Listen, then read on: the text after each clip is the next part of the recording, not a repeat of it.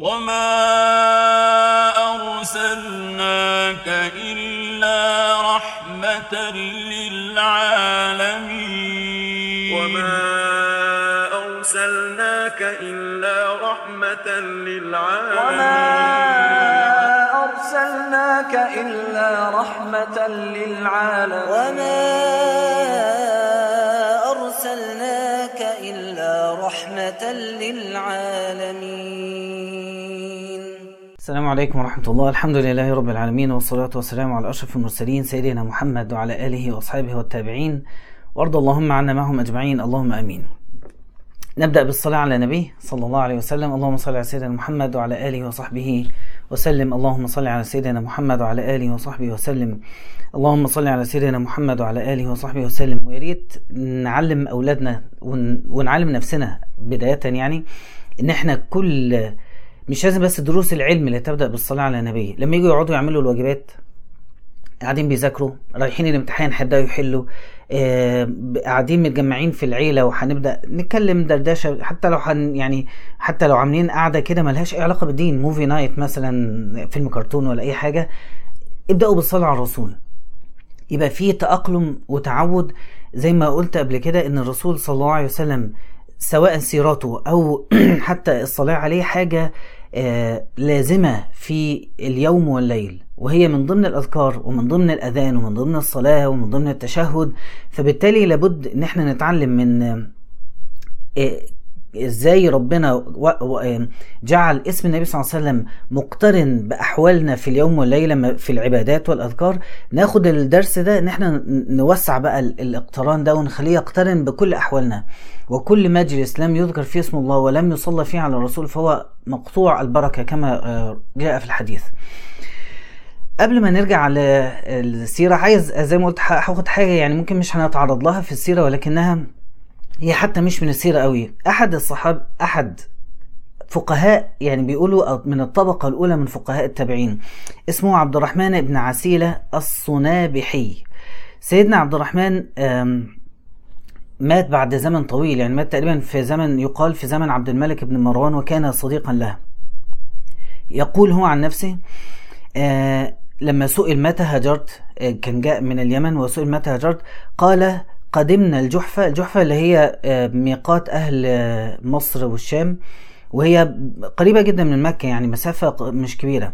فيقول قدمنا الجحفة فأقبل راكب فسألناهم الخبر فقال دفن النبي صلى الله عليه وسلم منذ 5 ليال أو أيام. فكان بينه وبين الصحبة 5 أيام. وانت يعني لما تقرأ عنه هتلاقي دي موجودة في كل سيرة من اللي بتتكلم عنه، والتراجم اللي بتحكي عن هذا التابعي الجليل. حسرة عدم لقاء النبي صلى الله عليه وسلم في الدنيا هي حسرة، وإحنا قد نشعر بها أحيانا لما تقعد تقرأ في سيرة النبي وتقترب منه بمشاعرك وبأحاسيسك وبكيانك كله، تشعر إن يا ليتني كنت معه. بس بقى الأهم إن احنا نكون معه فعلا في لقاء لا ينقطع. فنسأل الله تعالى أن يجمعنا به يوم القيامة، اللهم أمين. توقفنا المرة السابقة عند أبي لهب وأم جميل حمالة الحطب. المرة دي هنتكلم عن يعني استكمالا للحديث عن الملأ من قريش، من ملأ قريش سمعة وسلطة ونفوذا وكلمة مسموعة، فهم هؤلاء الملأ الذين لم يأتي ذكرهم في القرآن غالبا إلا بذكر الذم، وموجودون في كل زمان وفي كل مكان ودائما. يعني زي ما ربنا سبحانه وتعالى قال وكذلك جعلنا في كل قرية أكابر مجرميها ليمكروا فيها. يعني هي سنة من سنن الخلق، ولله حكمة في ذلك. يعني احنا سنأتي دائما كل ما تبصوا، هو الدين كله يعني ايه بيوصل لبعضه، كل طرق الدين تصل بعضها بعضا. فهتيجي دايما تقف عند حتة معينة، بعدها في هو فراغ. لو حبيت تتقدم خطوة في الأسئلة والتفكير تقع في هو سحيقة، فتيجي عند الحتة دي تقوم جاي واقف تعمل فرامل وترجع تاني. الحتة دي هي التي ذكرت على لسان الملائكة، أتجعل فيها من يفسد فيها ويسفك الدماء. في الآخر ربنا قال إيه؟ إني أعلم وأنتم لا تعلمون. فيعني هنيجي عند حتة كده، وكذلك جعلنا في كل قرية أكابر مجرميها ليمكروا فيها. طب ليه؟ لا مفيش ليه بقى، ما ينفعش نسأل ليه. لازم نقف عند الحتة دي قبل ما نتقدم خطوة ونبدأ نسأل عن أفعال الله ولا يسأل عما يفعل. أول ما تيجي توصل في عقلك لأن أنت تسأل عن أفعال الله تتراجع خطوة. ولما الصحابة ذهبوا إلى النبي صلى الله عليه وسلم وقالوا إن إحنا نحدث أنفسنا بأحاديث نستحي أن نذكرها أمامك، أكيد هذه النوعية من الأسئلة. فقال ذاك صريح الإيمان، إن أنت لما تعرف توقف نفسك عند السؤال اللي ما ينفعش يتسأل، ده قمة الإيمان. هي دي العبودية، إن إحنا بنيجي في حتة نقول أنا مخي ما يقدرش يشتغل أكتر من كده، وهكذا خلقت، وهكذا وعلى هذا أريد أن أموت.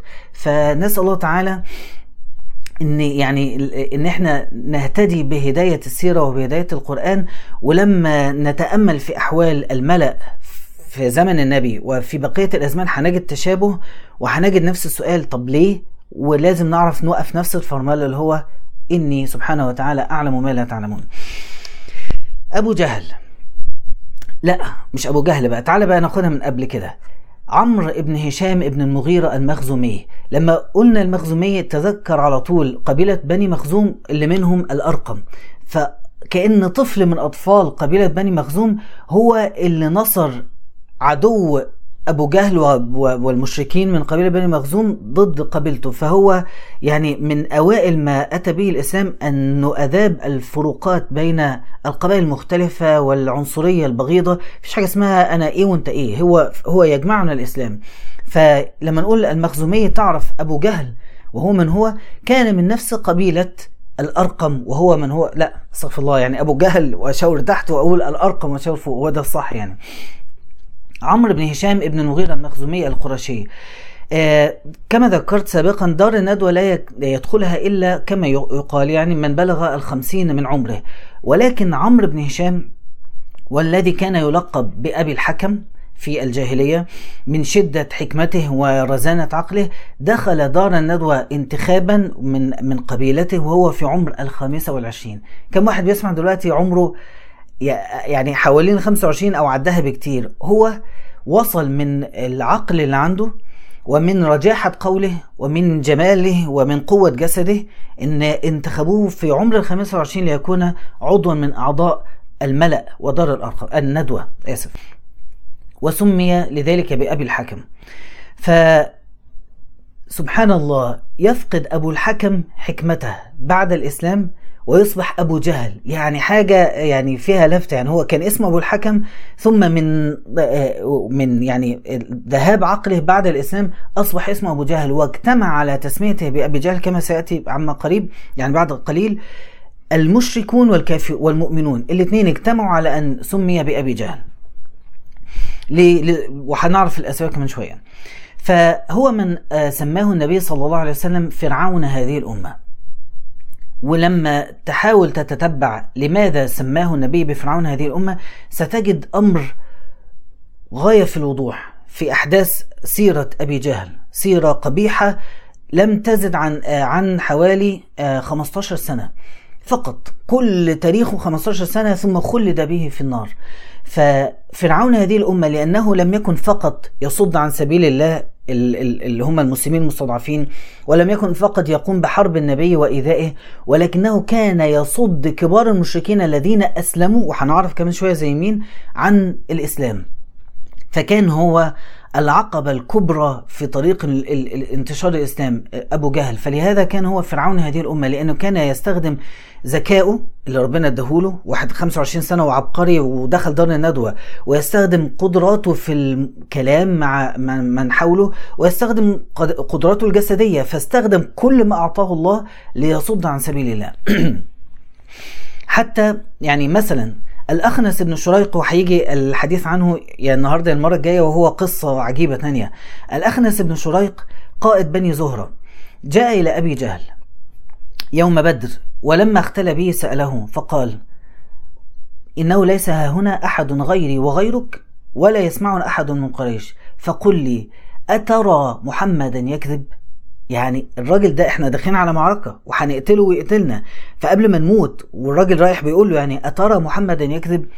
فقال أبو جهل: مش خلاص بقى مفيش حد، تعالى بقى نتكلم. فقال أبو جهل: ما كذب قط، وكنا نسميه الأمين، أتراه يكذب على ربه؟ ولكن إذا كان في بني هاشم السقاية والرفادة والمشورة ثم تكون فيهم النبوة فماذا بقي لنا بني مخزوم؟ راجل رايح يقاتل، يعني هيحارب واحتمال كبير يتقتل، واتقتل فعلا، وهو بيحارب من يظن أنه مرسل من عند الله، ولكن منعته الجاهلية. قال أبو جهل بعد قبل كده بقى بكتير، نرجع عن غزوة بدر سنين قبل كده: يا معشر قريش، وهو قاعد في دار الندوة: إن محمدا قد أبى إلا ما ترون من عيب ديننا وشتم آبائنا وتسفيه أحلامنا وشتم آلهتنا، وإني أعاهد الله.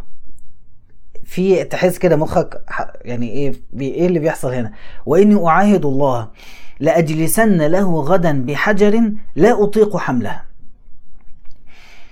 فإذا سجد في صلاته صلى الله عليه وسلم فضخت به رأسه فأسلموني عند ذلك لقبيلته أو امنعوني، فليصنع بعد ذلك بنو عبد مناف ما يشاءون أو ما بدا لهم. فقال المجتمعون حوله شوية الجبناء اللي طب روح انت واحنا ماشي، يعني ما تقلقش هندافع عنك، طب كنت تقوموا معاه، لكن هكذا الكفر. فقالوا والله لا نسلمك لشيء أبدا فامضي لما تريد، يعني خلصنا. فلما أصبح أبو جهل أخذ حجرا، أو حتى الآن كان لا يزال يقال له أبو الحكم، فلما أصبح أبو الحكم أخذ حجرا كما وصف، ثم جلس لرسول الله ينتظره. وغدا رسول الله كما كان يغدو بالصباح، يأتي ليصلي عند حجر إسماعيل أو عند الكعبة، وكان دائما عادته أن يجعل هو كانت القبلة إلى الشام إلى المسجد الأقصى، فكان يجلس عند الكعبة بحيث تكون الكعبة أمامه ومن ورائها الشام. فكان إذا صلى بين الركن اليماني والحجر الأسود وجعل الكعبة بينه وبين الشام. فقام رسول الله صلى الله عليه وسلم يصلي وقد غدت قريش، فجلسوا في أنديتهم ينتظرون ما أبو جهل فاعل. فلما سجد رسول الله احتمل أبو جهل الحجر، مش حمل، احتمل، يعني بيبذل جهد علشان يحارب، يعني عشان في سبيل قضيته. فاحتمل أبو جهل الحجر ثم أقبل نحو رسول الله حتى إذا دنا منه رجع منهزما منتقعا مرعوبا متغيرا لونه مرعوبا، قد يبست يداه على حجره، يعني إيده تحجرت من مش قادر إن هو يتحرك حتى غير إن هو يهرب، حتى قذف الحجر من يده. فقام إليه رجال من قريش وقالوا ما لك يا أبا الحكم؟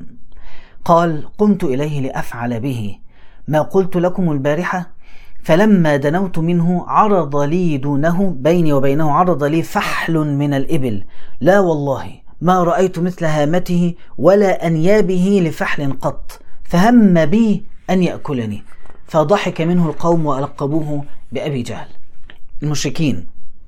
وفي أسباب تانية هو يلقب بها أبو جهل هتيجي ولها، والسبب الأكبر اللي اجتمع عليها المسلمون المشركون هتأتي بعد قليل.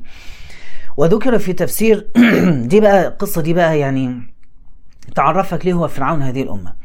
ذكر الإمام البغوي في تفسيره أن النبي صلى الله عليه وسلم كان في المسجد، وكان من عادة النبي أن يذهب إلى المسجد الحرام عند الكعبة يصلي ويقرأ القرآن ثم ينصرف، فإذا جاء أحد حدثه يعني رد عليه بالحديث وحصل نقاش بينهم، أو ينصرف، أو أحيانا يقوم يكلمهم. فكان النبي صلى الله عليه وسلم ملوش يعني لا يقوم بشكل مباشر أنه هو يعني بيروح لأنديتهم ويكلمهم حتى هذه المرحلة، ولكن كان فقط يذهب إلى الصلاة.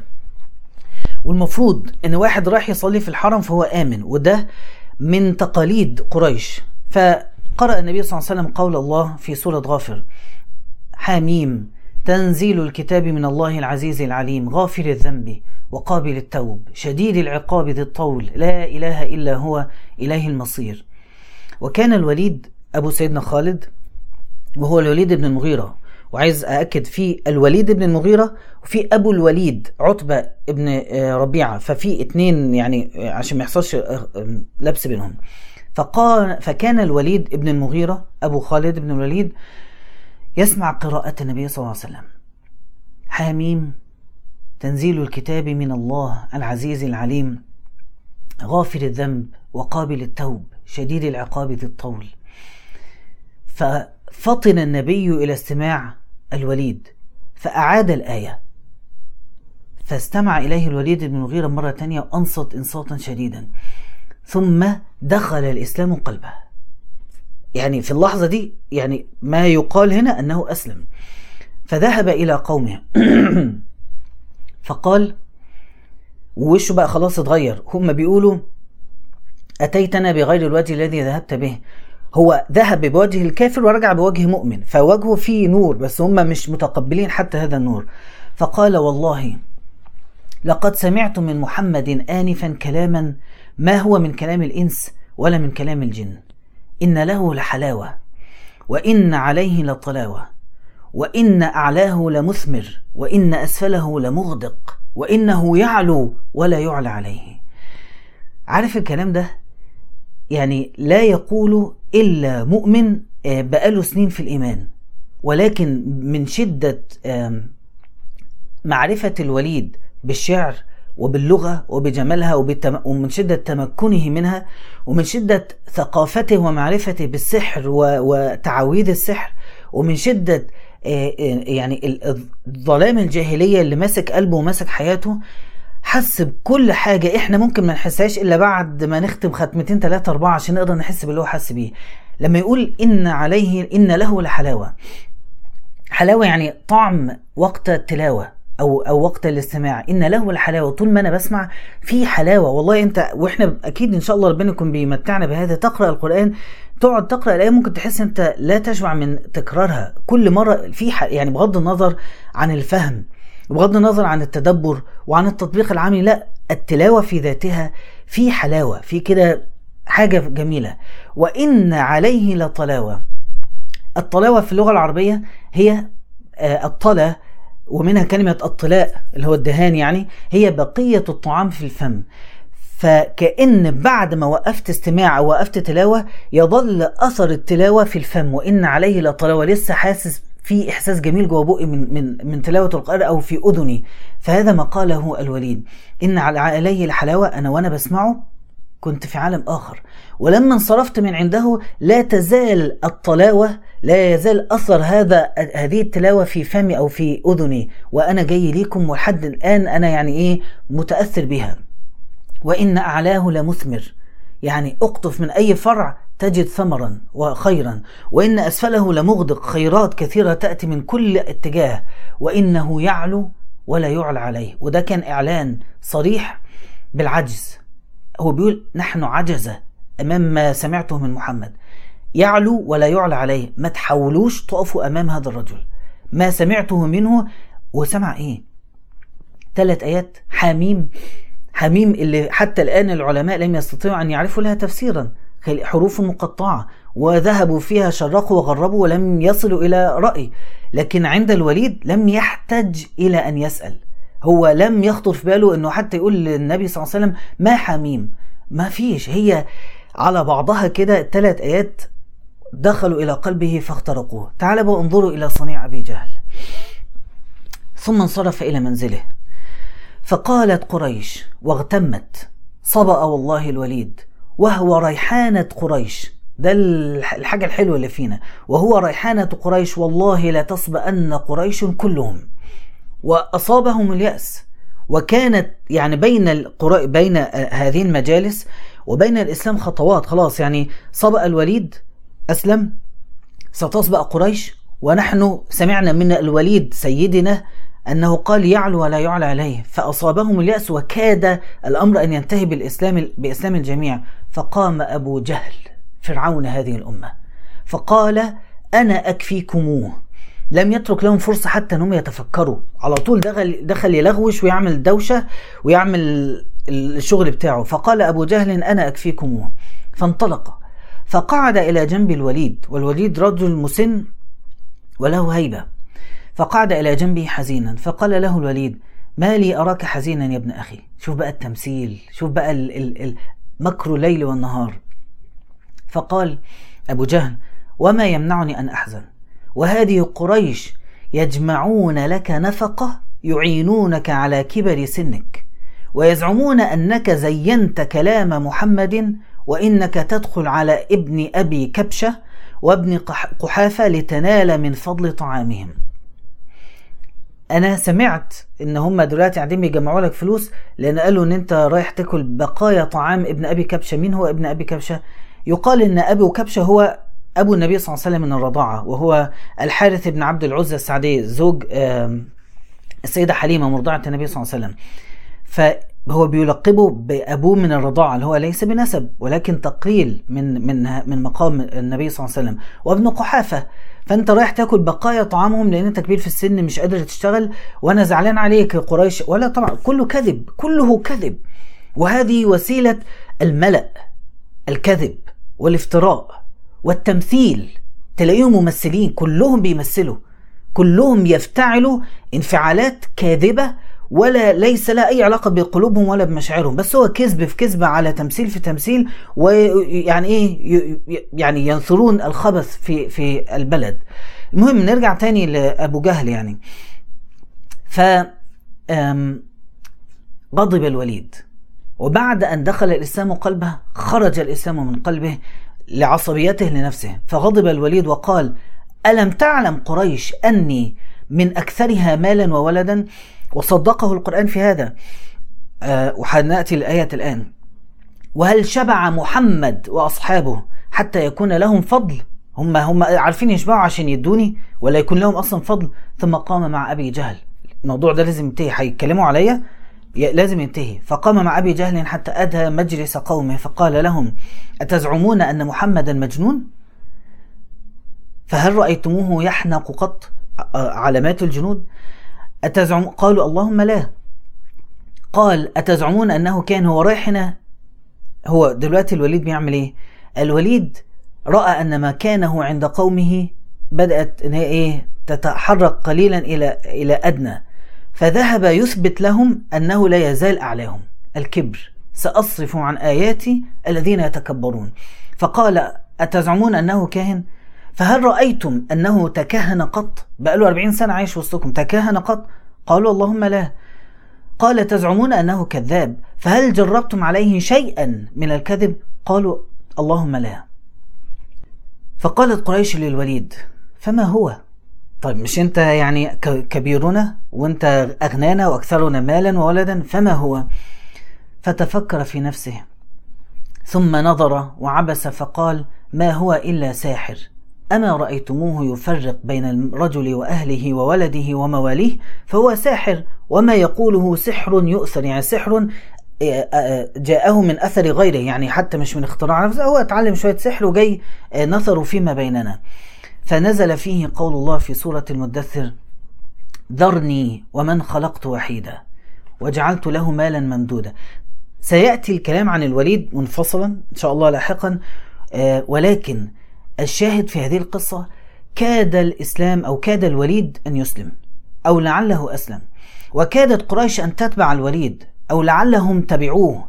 ثم جاء أبو جهل في لحظة فاصلة في هذه الأحداث فقلب الأمر كله بأنه هو أثار ما يعرفه في جاهليتهم، وهو الكبر وهو الاعتداد بالنفس. فأول ما أثرها صد الوليد عن الحق ثم مات بعد ذلك كافرا.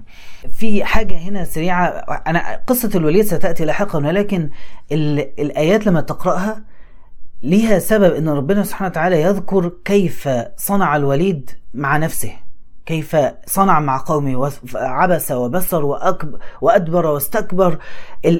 الشكل ده هو متكرر في كل من يرفض الحق، أنه هو يحدث نفسه أنه حق ثم يعاند نفسه حتى ينكره، ويقعد يبذل جهد كيف أنكر هذا الحق البين الذي لا لبس فيه. هيجي الكلام عنها لاحقا إن شاء الله. سيدنا عمر مما يبين يعني قبح أبي جهل، سيدنا عمر بن الخطاب يقول: لما أسلمت تلك الليلة تذكرت أي أهل مكة أشد لرسول الله صلى الله عليه وسلم عداوة حتى آتيه فأخبره أني أسلمت، فقلت أبو جهل.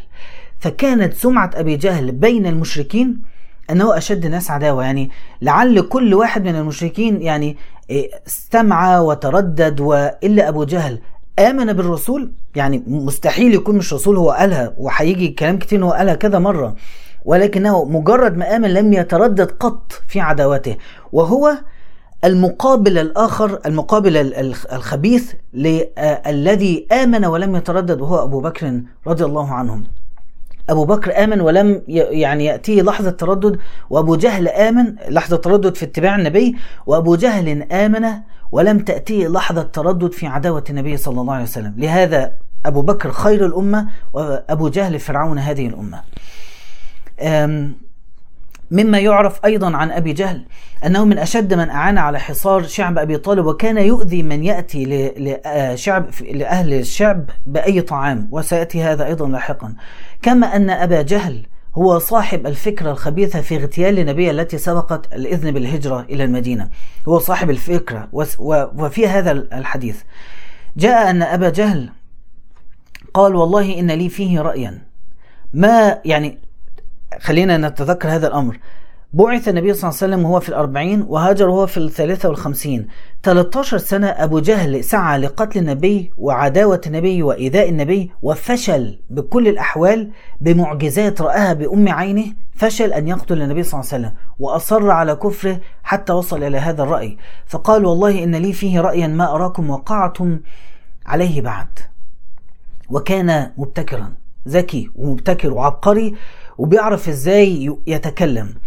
فقال: وما هو يا أبا الحكم؟ قال: أرى أن نأخذ من كل قبيلة في شابا جلدا نسيبا وصيتا فينا، ثم نعطي كل فتى منهم سيفا صارما، ثم يعمدوا إلى محمد فيضربوه ضربة رجل واحد فيقتلوه فنستريح منه، فإنهم إذا فعلوا ذلك تفرق دمهم في القبائل جميعا، فلم يقدر بنو عبد مناف أن يقاتلوا العرب جميعا، فقبلوا أو فرضوا منا بالدية أو بالعقل فعقلناه لهم.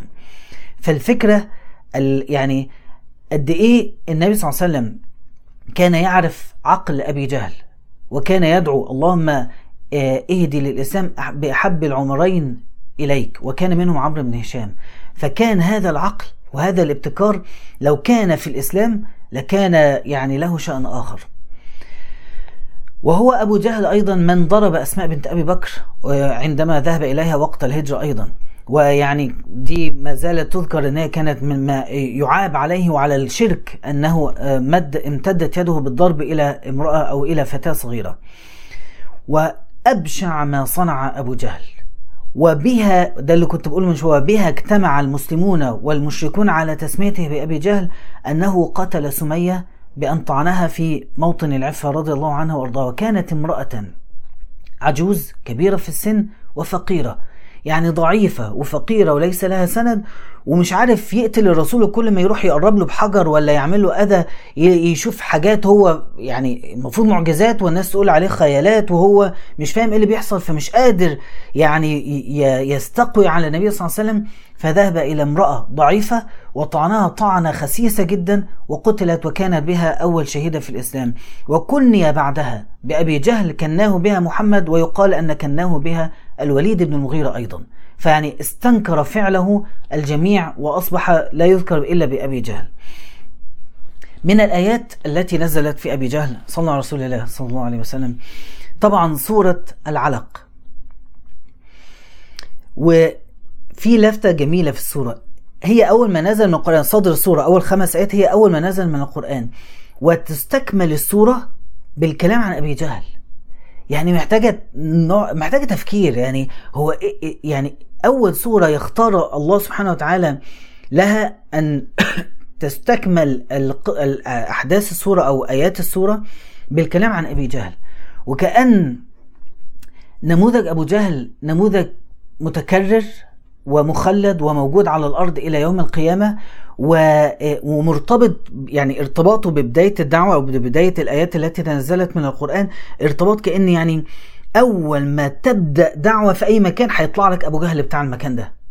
تحس إن هي كده يعني إيه، اقرأ باسم ربك أرأيت الذي ينهى عبدا إذا صلى. فالاتنين اجتمعوا في سورة واحدة، كأن هتبدأ دعوة في أي مكان ابدأ أهل نفسك إن هيطلع لك أبو جهل منهم. مش لازم يكون على قدر عداوتهم، لن يكون أحد كأبي جهل لأنه فرعون هذه الأمة، وليس هناك فرعونان في الأمة، ولكن ولو أن فيها فرعين يعني، ولكن القصد إن تيقن إن لما تبدأ دعوة أو لما تبدأ تدعو ناس إلى خير أو لما تبدأ محاولة للإصلاح في المكان الذي أنت فيه، بيت، عمل، جيران، أيا كان، تأكد أن سيخرج لك مباشرة من ينهى. أرأيت الذي ينهى عبدا إذا صلى. فنزلت عليه هذه الآيات، وفيها كذا رواية كلها يعني يكمل بعضها بعضا. قال أبو جهل: لئن رأيت محمدا صلى الله عليه وسلم يصلي لأطأن على عنقه، سأقف بقدمي النتنة على عنقه الشريف صلى الله عليه وسلم. فقال النبي: لو فعل لأخذته الملائكة عيانا، يعني يراه الناس يخطف من بينهم. طيب لما لم يفعل؟ لأنه كان يرى المعجزات حول النبي صلى الله عليه وسلم تحميه وتزيده إيمانا في قلبه، يعني تزيده تصديقا بنبوته، ولكن تزيده كفرا أيضا. فمرة بعد ما هدد هذا التهديد، مر على النبي وهو يصلي عند مقام إبراهيم، فقال: ألم أنهك عن هذا؟ أرأيت الذي ينهى عبدا إذا صلى، ألم أنهك عن هذا يا محمد؟ فأغلظ له رسول الله صلى الله عليه وسلم القول، قعد يتكلم معاه بشدة، لم يتقبل كلمة فيها أي إساءة من أبو جهل، وقام النبي وأغلظ له القول، عكس الصورة أن احنا متخيلين أن في العهد المكي النبي صلى الله عليه وسلم كان فقط يصبر الصحابة، لا، كان يقف مواقف ممكن كان يقتل فيها، ممكن يجتمع عليه الكل ويقتلوه، ولكنه كان لا يخشى في الله لومة لائم، بالذات لما يرى شخصية بالقبح الذي على أبي جهل لم يكن يملك إلا أن يقوم فيغلظ له القول. فقال أبو جهل: بأي شيء تهددني يا محمد؟ والله إني لأكثر أهل هذا الوادي، لأكثر أهل الوادي هذا ناديا، أكثر واحد لو ناديت عندي يعني ناس كتير تستجيب لندائي. فأنزل الله عز وجل: فليدعو ناديه سندعو الزبانية. تحدي، مش في تحدي تبت يد أبي لهب وأصر على الكفر، هناك تحدي آخر. يا أبو جهل، كل مرة تأتي إلى النبي صلى الله عليه وسلم تأتي إليه منفردا وتقول حطأ بقدمي، حرمي عليه طوبة، وعمرك ما عملت أي حاجة، كلامه بس. قلت سأدعو ناديه فليدعو ناديه، وأنزل الله هذا التحدي الذي ظل أمام أبي جهل 13 سنة. ادعو ناديك، يعني وانت جاي تعال بمجموعتك كلهم وجربوا كده تقربوا من النبي صلى الله عليه وسلم، ولم يفعلوا. فليدعو ناديه سندعو الزبانية، كلا لا تطيعه واسجد واقترب. يقول ابن عباس: والله لو دعا ناديه لأخذته زبانية العذاب من ساعته. وروي في أثر آخر أو في خبر آخر أن النبي صلى الله عليه وسلم لما قرأ هذه السورة ووصل إلى قوله تعالى: لنسفعا بالناصية، قال أبو جهل: أنا أدعو قومي حتى يمنعوا عني ربك. أنت بتهددني بربك؟ طب أنا هجيب قومي ونشوف مين اللي هيكسب. فقال الله: فليدعو ناديه سندعو الزبانية. فلما سمع ذكر الزبانية فزع، رجع فزعا، يعني هو كان بيكلم النبي صلى الله عليه وسلم فتلا عليه الرسول هذه الآية. سمع الآية أولا: كلا لئن لم ينتهي لنسفعا بالناصية، ناصية كاذبة خاطئة. ثم قال أبو جهل: تهددني؟ والله آتي بقومي فيمنعوني من ربك. فاستكمل النبي صلى الله عليه وسلم التلاوة وقال: فليدعو ناديه سندعو الزبانية. فلما سمع كلمة الزبانية أبو جهل لما سمعها رجع فزعا. معجزة تانية. فقيل له: خشيت منه؟ قال: لا، ولكن رأيت عند رأسه فارسا يهددني بالزبانية، فما أدري ما الزبانية، أنا مش فاهم هما إيه، بس الكلمة أصابت قلبه بالفزع. فكان النبي يتلو الآية وهو يرى فارسا عند رأس النبي صلى الله عليه وسلم يهدده بالزبانية. ومال إلي الفارس فخشيت منه أن يأكلني، فحدث مني ما رأيتم. فهذه معجزة رآها أبو جهل ورآها من حول أبو جهل، ولكن رغم ذلك أصر على كفره. وجاء أيضا أن النبي صلى الله عليه وسلم لما نزلت الآية: كلا إن الإنسان ليطغى أن رآه استغنى، وهي أيضا سورة العلق، قال أبو جهل لرسول الله صلى الله عليه وسلم: أتزعم أن من استغنى طغى؟ فاجعل لنا جبال مكة فضة وذهبا لعلنا نأخذ منها فنطغى فندع ديننا ونتبع دينك. برضو كلام فيه شوية لخبطة، يعني تحس ان هو مش واعي هو بيقوله قوي، لكن هو عايز يقول ان انا هطغى فاترك ديني، فانت اجعل لي جبال مكة ذهبا وفضة وسوف اتبع دينك واطغى بتركي لديني. فنزل جبريل فقال: ان شئت فعلنا ذلك، صيرنا جبال مكة كلها ذهبا وفضة، ثم إن لم يؤمنوا فعلنا بهم ما فعلنا بأصحاب المائدة، أصحاب سيدنا عيسى. قال الله إني منزله عليكم فمن يكفر بعد منكم فإني أعذبه عذابا لا أعذبه أحدا من العالمين. فهيشوفوا جبال مكة تتحول لذهب وفضة، فإن لم يؤمنوا فعلنا بهم ما فعلنا بأصحاب المائدة. وكلمة فعلنا تحسسك ملايكة واقفين وحاضرين التاريخ كله، ويعني جايين كلهم يخدموا النبي صلى الله عليه وسلم. فكف رسول الله بعد ذلك عن الدعاء على قريش جملة إبقاء عليهم لعل أن يخرج منهم من يوحد الله. وذكر أيضا أنه قال أبو جهل: هل يعفر محمدا وجهه بالسجود يعني وبين أظهركم؟ قالوا نعم. هو لسه بيصلي، هو طبعا أبو جهل يراه يصلي كل يوم، بس هو لازم الشو كده يتعمل إن هو يعمل حركات بتاعته يعني. فراح قايل: أيعفر محمد وجهه بين أظهركم؟ قالوا نعم. قال: فوالذي يحلف به لئن رأيته لأطأن عنقه. فجاءه. ولعل كل هذه روايات حصلت، يعني مش شرط هي رواية واحدة بحادث واحد بروايات مختلفة، أنا أظنها كلها حصلت، وأن أبو جهل كان يستعرض نفسه على مجموعات مختلفة من الناس، وكل مرة يأتيه نفس الرد، مرة فارس، ومرة تانية فحل من الإبل، ومرة الثالثة اللي بنحكيها دي والله لئن رأيته لأطأن عنقه. فجاءه ثم نكص على عقبيه، قعد كده يرجع. فقالوا له: ما لك يا أبا الحكم؟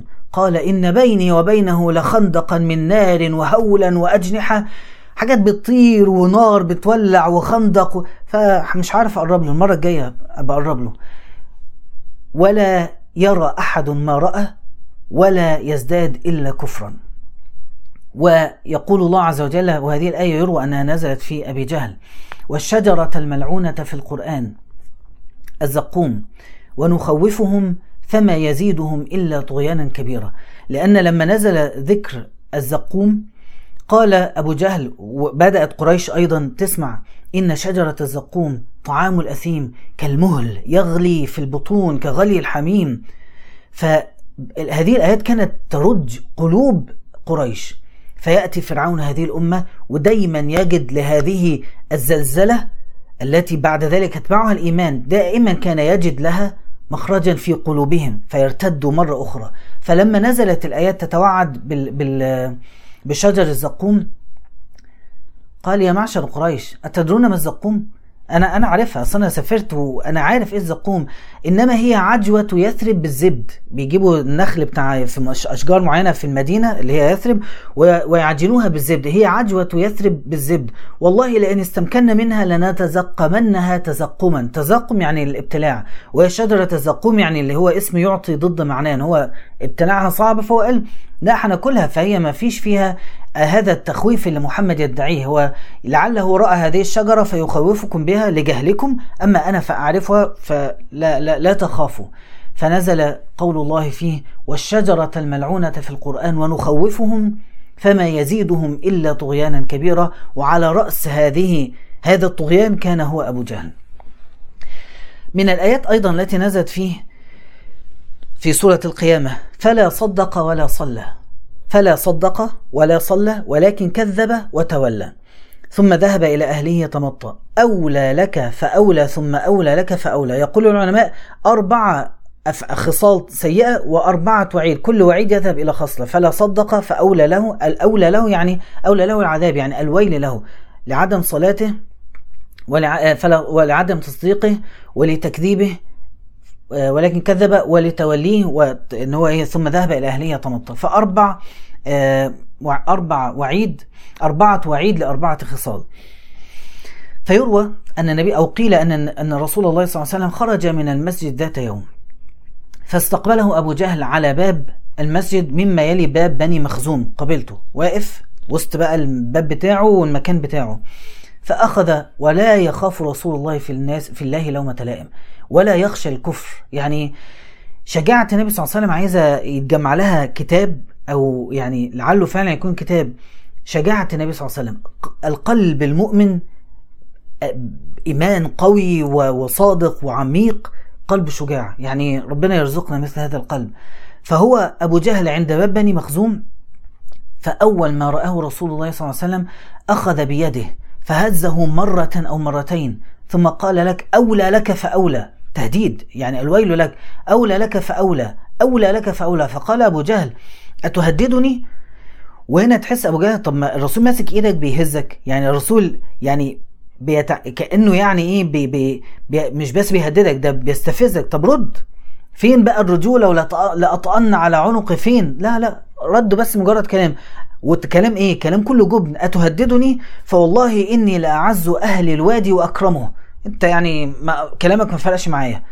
خوف، وأظن أنه كان في قلبه خوف شديد مما رأى على وجه النبي صلى الله عليه وسلم من الصدق، ومما يعرف من صدق حديثه. فلما يقول له الويل لك النار لك، هو يعرف أنه صادق، فأكيد كان في قلبه خوف، فأراد أن يتمنع مرة أخرى بمنعة قومه، فقال إني لأعز أهل الوادي وأكرمه.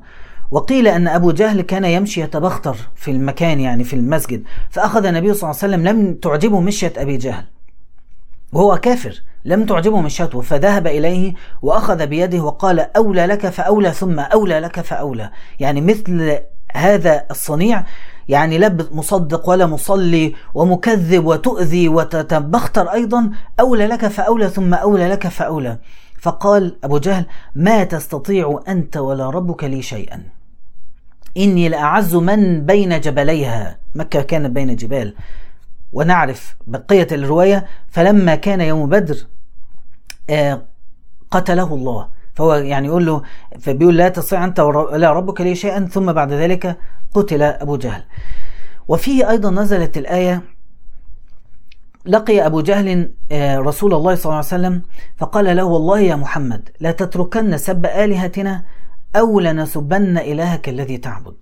وهو كان يستطيع أن يسب الله، استغفر الله، يعني كان يستطيع أن يسب، يعني هو لو عايز يسب ما كان يسب، ولكنه لأنه يعلم أن الرسول على حق ومش قادر يتجرأ على سب الله سبحانه وتعالى، فرايح بيهدد. فنزلت الآيات ولا تسبوا الذين يدعون من دون الله فيسبوا الله عدوا بغير علم.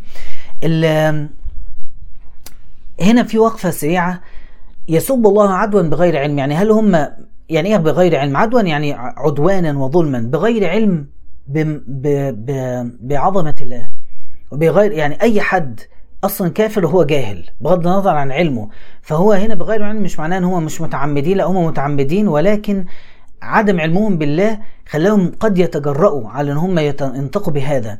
فهنا الآية دي يعني وضع فيها أصول فقهية على سد الذرائع، وأن تترك الأمر المباح لدفع أمر في ضرر، يعني ففيها كلام كثير. ومنها أيضا النبي صلى الله عليه وسلم لما قال لا ملعون من سب والديه، فقال وكيف يسب أحدنا أباه؟ فقال يسب أبا الرجل فيسب الرجل أباه، أو يسب أم الرجل فيسب الرجل أمه. فإن إحنا دايما يعني فيها درس، يعني وواضح الدرس المقصود هنا.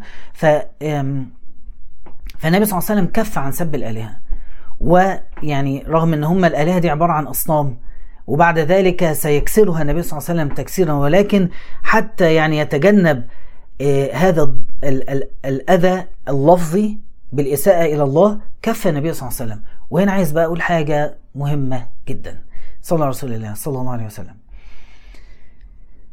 للأسف في كل الأزمان وفي زماننا دائما ستجد من يخوض في الله، يخوض في رسول الله، يخوض في أصحاب رسول الله، ونظن ان احنا لما نستمع هنحاول نعرف نرد، او لما نستمع ممكن نوسع مداركنا عشان نعرف الأفكار الأخرى. أظن والله أعلم من هذه الآية ومن آيات أخرى ما ينفعش يكون فيه مقال، برنامج، فيديو، تمثيلية أو مسلسل، أو يعني مسلسل أو فيلم، كتاب، أي حاجة فيها أي تقليل من الإسلام ومن رب الإسلام ومن رسول الإسلام ومن أنصار النبي والمهاجرين، لابد أن احنا نمنع آذاننا ونعمي أعيننا عن أن احنا نقرأ أو نرى أو نشاهد أو نستمع إلى أي حاجة من دول. فإن ربنا ينزل آية، طب هو لما تفكر هو إيه مشكلة؟ يعني لو هم يعني حصل وحد فيهم تطاول بالإساءة وذكر الله سبحانه وتعالى بهذا الشكل، أين الضرر؟ ده في مسلمين في عهد النبي صلى الله عليه وسلم أمام النبي قتلوا وعذبوا، وكان يقول لهم اصبروا، لكن تيجي عند سب الإله أبدا، ما ينفعش. لا تسبوا الذين يدعون من دون الله فيسبوا الله. هل يعني فده يعظم لنا جدا جدا مقام ذكر الله. لما تيجي بس كلمة الله لها يعني لها جلال ولها مقام، فان انت تسمح لأذنك تستمع لحد كلامه فيه تطاول بحجة ان عايز اعرف الملحدين يترد عليهم ازاي، او ان انت تسمح لأذنك بحد بيتطاول على الصحابة او على النبي صلى الله عليه وسلم او على الاسلام الاسلم لديننا ولقلوبنا ولنقائنا، ان احنا نمتنع عن هؤلاء، لا ما نقرب لهمش. فاي حاجة توصل ان احنا نستمع لهذا الاذى لابد ان احنا نمتنع عنه. فيعني الوقفة دي مهمة جدا، وذكرت في آيات أخرى اللي هي إنكم إذا مثلهم، وإذا رأيت الذين يخوضون في آياتنا فأعرض عنهم حتى يخوضوا في حديث غيره. فما ينفعش إن احنا نترك نفسنا نبقى قاعدين ماسكين تليفون وفيديوهات فيها أي سخرية من الدين. يعني أنا أثناء التحضير سفه آلهتنا وسب بتستخدم كثيرا في المزاح واحنا عارفين، وبتتحط يعني ميمز فيها وبتتحط فيها في أفلام، ويعني ليها شكل من أشكال خرجت بره ان هي عداوة استخدم فيها كلمات آذت النبي صلى الله عليه وسلم، إلا ان هي مجال للتفكه. لا، ناخد بالنا، نحذر، لأن نزلت آية تنهى عن أن نسب بعض الحجارة مخافة أن يتجرأ أحد الكفرة على أن يتكلم عن الله سبحانه وتعالى بسوء. فيعني الموضوع عظيم ونحسبه هينا وهو عند الله عظيم. فأي باب يفتح لنا ان احنا اذننا او اعيننا تسمع او تقرأ او تشاهد شيء فيه سخرية من الدين او فيه تقليل من مقام اي حد ممن حمل هذا الدين واوصله الينا، لازم نحذر من هذا الامر. واخيرا قرب يموت ابو جهل عشان نرتاح يعني. ظل يدعو الى الكفر حتى اخر لحظات في عمره. عن ابن عباس قال: لما نزل المسلمون يوم بدر وأقبل المشركون نظر رسول الله صلى الله عليه وسلم إلى عتبة ابن ربيعة. احنا من قليل ذكرنا الوليد ابن المغيرة وحيأتي ذكره لاحقا لوحده، وعتبة ابن ربيعة وهو أبو الوليد وسيأتي ذكره لاحقا، والاثنين ماتوا على الكفر. لكن نظر النبي إلى عتبة وهو على جبل أحمر، ما كانش حتى قادر يعرف، ما كان شايف هو مين، ولكن أخبر بوحي أمرا. فقال النبي صلى الله عليه وسلم: إن يكن عند أحد من القوم من هؤلاء الكفر خير فهو عند صاحب الجمل الأحمر، إن يطيعوه يرشدوه. لو سمعوا كلام عتبة بن ربيعة يعني كلهم هيؤمنوا ويسلموا وينتهي الأمر بإسلامهم. فأحد الصحابة اقترب منهم والنبي صلى الله عليه وسلم قال له: ائتني بخبرهم، أو في معنى هذا الكلام يعني. فذهب فسمع الرجل يقول: يا قوم أطيعوني. هو عتبة بن ربيعة الكافر يقول: يا قوم أطيعوني فأطيعوني في هؤلاء القوم، أطيعوني في رسول الله ومن معه، فإنكم إن فعلتم لو أطعتموني وتراجعنا لا يزال في قلوبكم فإنكم إن فعلتم إن قتلتموهم وقاتلتموهم لن يزال ذلك في قلوبكم، ينظر كل رجل إلى قاتل أبيه أو أخيه. يعني إحنا عيلتين، في ناس من العيلة دي وناس من العيلة دي هنقتل بعض، فأنت هترجع جنبك واحد قتل أبوك في المعركة، فأطيعوني وكفوا. وقعد يقول لهم: اجعلوا حقها برأسي وارجعوا، قولوا جبن عتبة بس ارجعوا. وهيجي الكلام عنها بعد كده في غزوة بدر ولما نتكلم عن عتبة. فمن قام وصد عتبة، والناس بدأت تستمع لعتبة وبدأوا يلينوا، وكل واحد شايف من بعيد: ده قريبي، ده جاري، ده كذا. وعتبة من هو رجل له مقام ومكان عند أهله يعني أو قريش. فانتفض أبو جهل وقال: انتفخ والله سحره حين رأى محمدا وأصحابه. محمد عمل له سحر وكبر في داخل، عمل لعتبة سحر، فانتفخ هذا السحر حينما رأى محمد وجبن عتبة. فقال أبو جهل: إنما محمد وأصحابه أكلة جزور، كأن هنخلص إذا كنا بنذبح جزور، ولو قد التقينا، بس نتقابل بس، ولو قد التقينا. فقال عتبة: ستعلم من الجبان المفسد لقومه. أما والله إني لأرى قوما يضربونكم ضربا أما ترون كأن رؤوسهم الأفاعي وكأن وجوههم السيوف. هو يرى الموت ومات عتبة، قتل في هذه المعركة، هو يرى الموت بيحاول يرجع، ولأنه عارف أنهم أصحاب حق وأصحاب الدين، ولكن لم يتركها أبو جهل. وظل به حتى أقنع الناس أن يستمروا في المعركة أو أن يبدأوا المعركة. فلما انتهت قال رسول الله صلى الله عليه وسلم: من ينظر ما صنع أبو جهل؟ فتفرق الناس في طلبه، فوجده عبد الله بن مسعود وبه آخر رمق، فوضع رجله على عنقه وأخذ لحيته ليحتز رأسه وقال: هل أخزاك الله يا عدو الله؟ شفت بقى داخل النار. فماذا يقول أبو جهل؟ قال: وبماذا أخزاني؟ ما أنا أو هل فوق رجل قتلتموه؟ أنا واحد بس لسه ورايا 1000 هيحاربوكم. هل فوق رجل قتلتموه؟ فلو غير أكار قتلني. اللي مزعله في الموتى إيه؟ أكار يعني حارث اللي هو بيعمل في الحرث والزراعة اللي هو عبد الله بن مسعود. لو غير أكار قتلني، بس يقتلني واحد من أشراف قريش مش أنت يعني. ثم نظر إلى وضع عبد الله بن مسعود قدمه على صدره وهو يحتز رأسه، لأن سيدنا عبد الله كان جسده رقيق وكان أبو جهل ضخم. وهو يحتز رأسه فقال: لقد ارتقيت مرتقا صعبا يا رويعي الغنم، مش يا راعي الغنم، يا رويعي الغنم. وكان عبد الله يرعى الغنم بمكة وهو يحتز رأسه، قاعد بيقطع فيها وسيفه ضعيف، حتى سيفه على ما هوش سيف حاد يعني. فهو يحتز رأسه. يسأله أبو جهل يقول: ما أخبرني لمن الدائرة اليوم؟ مين اللي كسب النهاردة؟ قال عبد الله: لله ورسوله. فحزن أبو جهل. وفي روايات أخرى هتأتي لاحقا أنه علم سيدنا عبد الله كيف يقطع رأسه عشان يخلص من الألم بتاع الحز يعني، ثم قتله واحتز رأسه وذهب إلى النبي صلى الله عليه وسلم وأخبره الخبر فقال: انطلق فأرني إياه. فلما رآه النبي صلى الله عليه وسلم صريعا في بدر قال: هذا فرعون هذه الأمة. فالغريب حتى وهو يموت لا يزال على شركه. وأنا قلت لكم من شوية أنه هو في يوم بدر قبل موته بلحظات جاءه الأخنس وقال له: والله إني لأعلم أنه صادق، ولكن لن نتبع واحد مش من بني مخزوم. وهو يموت متكبر عايز يطمن على الأحداث. ده أنت هتموت، ده أنت هتدخل النار كمان شوية، بتطمن على إيه؟ لكنه العمى لما ربنا سبحانه وتعالى يعمي قلب لا يستطيع أن يرى الأمور الواضحات البينات، فألقى الله العمى على قلبه لحد آخر لحظة من حياته ثم مات. وسبحان الله كان سببا مباشرا في إسلام حمزة عم رسول الله صلى الله عليه وسلم كما سيأتي لاحقا.